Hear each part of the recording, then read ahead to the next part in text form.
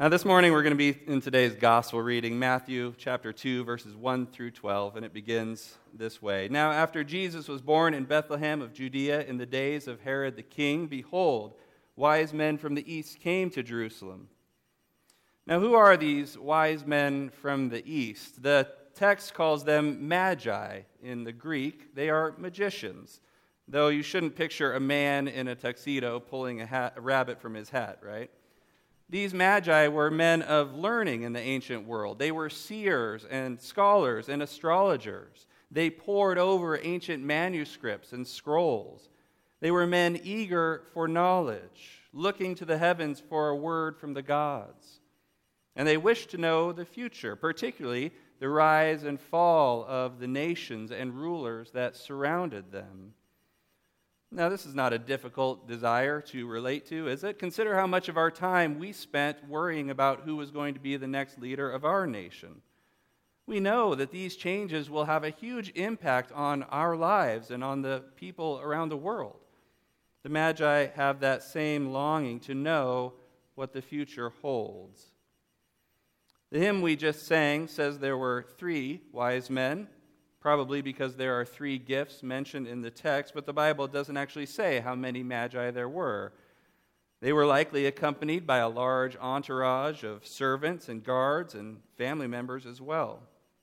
And Matthew goes on, "These wise men from the east came to Jerusalem, saying, 'Where is he who has been born King of the Jews? For we saw his star when it rose and have come to worship him.'"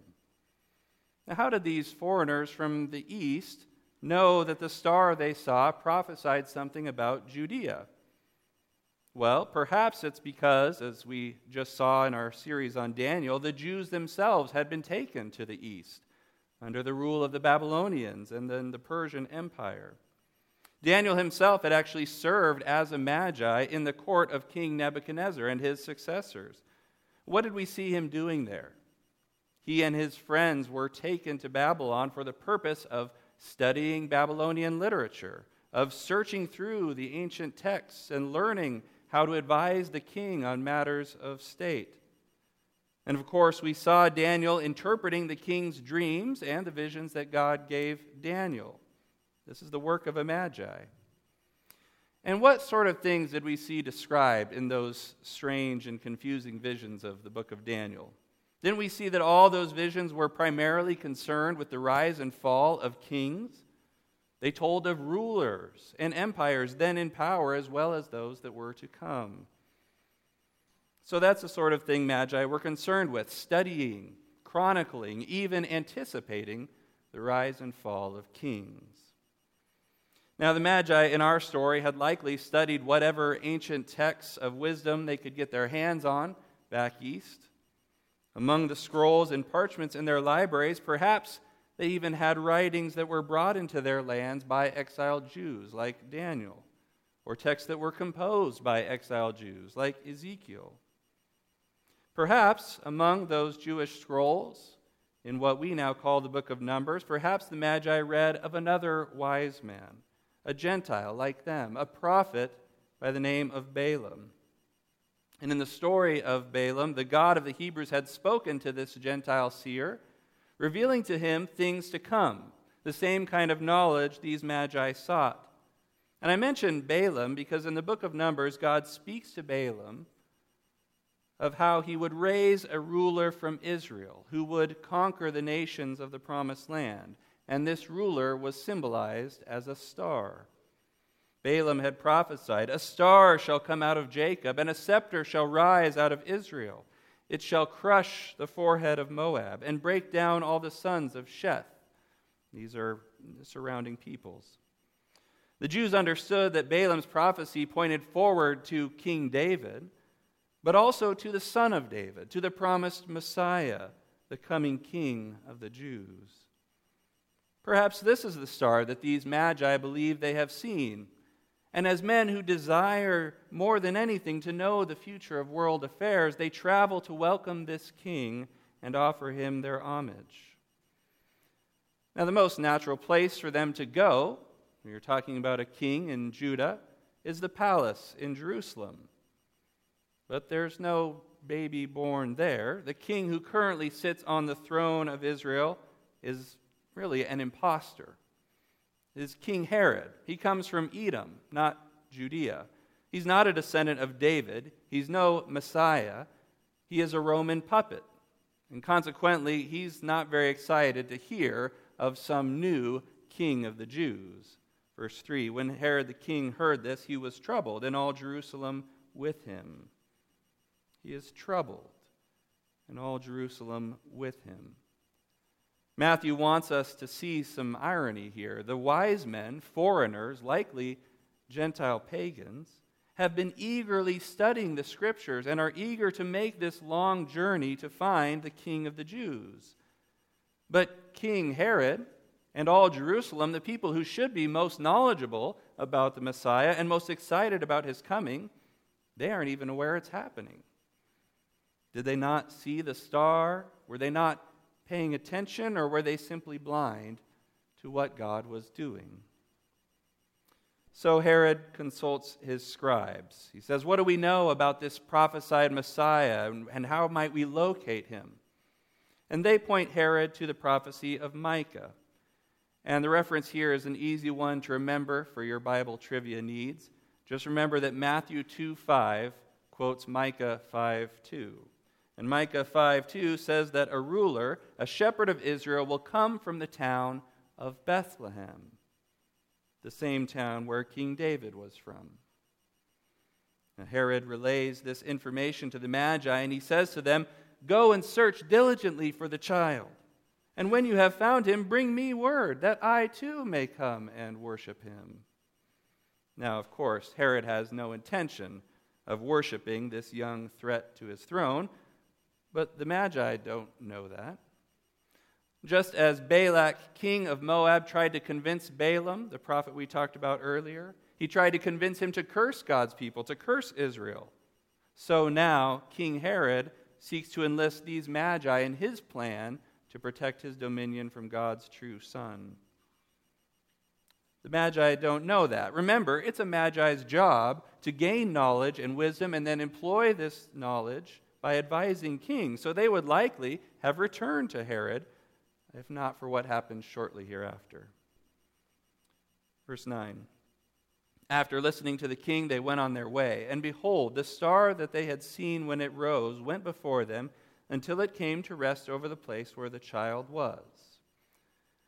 Now, this is kind of a confusing aspect of this passage. We know it's possible to follow a star in a metaphorical sense, right? Ships often navigate by the stars. The stars can mark general directions for us. But here, this star appears to be moving very quickly and very close to earth, leading the Magi along what would have been a 3-hour journey from Jerusalem to Bethlehem. And then this star comes to rest over a specific house. Now, that doesn't sound like any star that you and I have ever seen. In fact, it would be disastrous if an actual star got that close to the earth. I imagine some of you are aware of the Bethlehem star or the Christmas star phenomenon. It occurs when Jupiter and Saturn align in such a way that they appear as one single bright light, often at the end of December, hence the association with the Christmas story. Apparently, the one that just happened a week or so ago was the brightest one we've seen in 800 years. But even if there were some unique conjunction of planets at the first Christmas, how would you follow such a thing from one city to the next? And how would it rest over a single house? I think it's unlikely that we're talking about a conjunction here. So what do we do with this? Well, perhaps we're misunderstanding the description given in the text. Or perhaps God provided some smaller manifestation of light that resembled a star, but was able to lead and guide these wise men. Who can say for certain? What is clear is that whatever was seen, it was understood by these wise men and by Matthew as a sign that divine light had broken into our darkness. And that light signified the rise of a Davidic king, a promised Messiah, long prophesied. Verse 10. When they saw the star, they rejoiced exceedingly with great joy. And going into the house, they saw the child with Mary, his mother, and they fell down and worshipped him. Now remember, they're not walking into a palace or a great hall to see a prince surrounded by guards and heralds and courtiers and subjects. They find the young son of a simple carpenter. There's no fanfare or worldly glory about him. And yet, these magi show great faith. What God has revealed, they believe. And they see this boy and they bow down and honor him as a king. And so we see that Christ draws men from all nations to himself, even as a child. The contrast here between the Magi and the people of Jerusalem is striking. Herod and all Jerusalem with him are troubled over this child. The Gentile wise men bow before him. And Matthew, I think, draws our attention to this distinction because it foreshadows later events of his gospel. Many of Jesus' fellow Jews will reject him, and so the gospel will go to the Gentiles. As Jesus himself will later illustrate this, the vineyard owner will judge the tenants who killed his son, and he will let out the vineyard to others who will give him the fruits in their seasons. As Paul describes it in Romans, the vine dresser will cut out the dead branches and graft in wild shoots that will bear fruit. These wise men are Gentiles bearing fruit. This early story in the life of Christ foreshadows that. All Jerusalem is troubled. The Gentiles bow before him. Christ draws the Gentiles to himself, and they pay him tribute. Look at verse 11. Then, opening their treasures, they offered him gifts, gold and frankincense and myrrh. And being warned in a dream not to return to Herod, they departed to their own country by another way. Now, God had spoke to that prophet Balaam in the night, warning him not to curse the people of Israel as the Moabite king had commanded him. So God speaks to these magi in their dreams, warning them not to return to Herod as he had asked. And this is the first but not the last time that God will intervene to save his beloved son from Herod, just as he once intervened to save baby Moses from Pharaoh. Now, what are these gifts that the Magi bring? We have gold and frankincense and myrrh. In the past, the church has seen them as symbolic. The church father Irenaeus suggested that gold is associated with royalty. Frankincense was used in worship, so that represents divinity. Myrrh was a spice used in burial, so it represents death. And maybe you notice this interpretation is reflected in the verses of We Three Kings. Now, whether that was Matthew's intention or not, there's certainly truth to it, isn't there? Jesus is King and God and sacrifice, as the song says.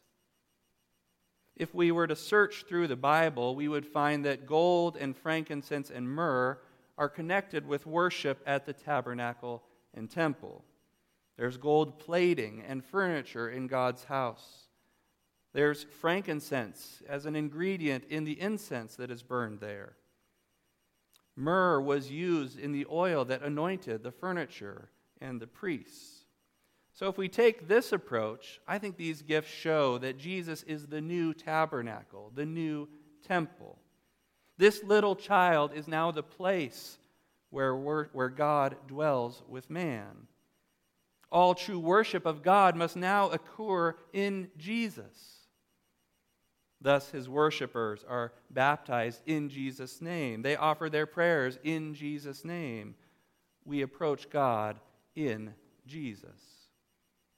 Matthew is showing us Jesus is the new temple, the new house of God, which will draw the nations to him. And in this light, we should remember who it was that furnished the gold and supplies used in the building of the original temple. It was Gentiles. The Egyptians gave gold and cloth to the Israelites as they were leaving in the Exodus, and they used that gold to build the tabernacle. Who supplied the resources for building Solomon's temple? It was Hiram of Tyre, a Gentile. He gave Solomon the lumber and craftsmen and precious metals needed to build the temple. Who commissioned the building of the second temple when the Jews returned from exile? It was another Gentile, Cyrus, king of Persia, who sent the Jews out with gold and silver and sacred vessels and animals for sacrifice. So do you see a pattern developing here throughout Scripture? Throughout the story of redemption, God has been using the wealth of the Gentile nations to sponsor the building of his house, of his temple, of his tabernacle. And so Matthew begins the New Testament here with the Magi, bringing rich tribute and gifts to the new temple, Jesus Christ, for the sustainment of his family and the building up of his house. God is building his house with gifts from the Gentiles once again. Now, aside from the symbolism of these gifts, the church has also seen their presence here as fulfillments of Old Testament prophecies about the Messiah. The psalm and the Old Testament reading assigned for this Feast of Epiphany bear this out. Psalm 72 is a prayer for Israel's king. It says, "May he have dominion from sea to sea. May kings of Tarshish and the coastlands render him tribute. May the kings of Sheba and Seba bring gifts. May all kings fall down before him, all nations serve him. May people be blessed in him, and nations call him blessed." And this reference is why the Magi came to be called kings in a lot of our songs and literature, because of these psalms that talk about kings coming to the Messiah. Isaiah 60, a prophecy of God's future plans for Israel. It says, "Nations shall come to your light, and kings to the brightness of your rising. The wealth of the nations shall come to you. They shall bring gold and frankincense. Your gates shall be open continually. Day and night they shall not be shut, that people may bring to you the wealth of the nations."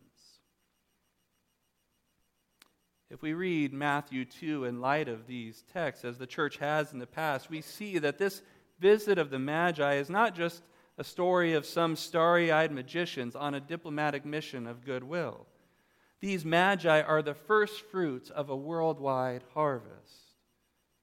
Before he can even speak, Jesus is drawing the nations to himself. They are bringing him their wealth, their gifts. They are bowing before him. He is the promised Messiah, the Son of David, the fulfillment of the Scriptures. That's what Matthew wants us to see as he recounts this visit of the Magi. What child is this? This is Christ, the King, the one whose praise is sung in the Psalms, the one whose reign is foretold by the prophets, and he is drawing the nations to himself. So why do we celebrate this Feast of Epiphany and read these same texts year after year? Because we need this yearly reminder that the prophecies of the kingdom will come true. We look at our culture, we look at our world, and we're tempted to think that everything is going to the devil, that evil is winning, and the kingdom is losing ground, that the nations are falling away from the love of Christ. But Matthew tells us it's not true. It will not be true. For we see with the Magi that King Jesus has been drawing the nations to himself from the moment he was born. And throughout the Scriptures, we are told that this is how it will be from now into eternity. In fact, this is the final note of the whole story. I want you to think about the last book of the New Testament, the Revelation. It's a synonym for the word Epiphany. Chapter 21 of Revelation pictures the church as the new Jerusalem, the city come down from heaven. And how does the Apostle John describe this city? He says, "I saw no temple in the city, for its temple is the Lord God, the Almighty, and the Lamb." Remember, we said the Magi's gifts show Jesus to be the true temple. John goes on, "And the city has no need of sun or moon to shine on it, for the glory of God gives its light, and its lamp is the Lamb." So once again, we have an unusual, unexplainable light. Jesus says in the next chapter of Revelation that he is the bright morning star that lights up this city. And of this star, John goes on to say, By its light will the nations walk, and the kings of the earth will bring their glory into it, and its gates will never be shut by day, and there will be no night there. They will bring into it the glory and the honor of the nations. Do you see the connection? Just as the Magi followed the light of the star and brought their glorious gifts to the Christ child, now Jesus is the bright morning star, and the nations will follow him into his kingdom, bringing their glory to lay at his feet. From beginning to end, the New Testament tells us that the nations will come to worship King Jesus. So, knowing the story of the Magi, knowing the prophecy of Revelation, we should have great confidence in our King. From ancient of days, it has been his destiny to bring the nations under his rule. Even as a helpless babe, he could draw all peoples to himself. How much more so now that he is the risen and ascended Lord of heaven and earth. So trust in this word. God has sent his star into the darkness. He has sent his Son to take away our sins and lead us into the kingdom.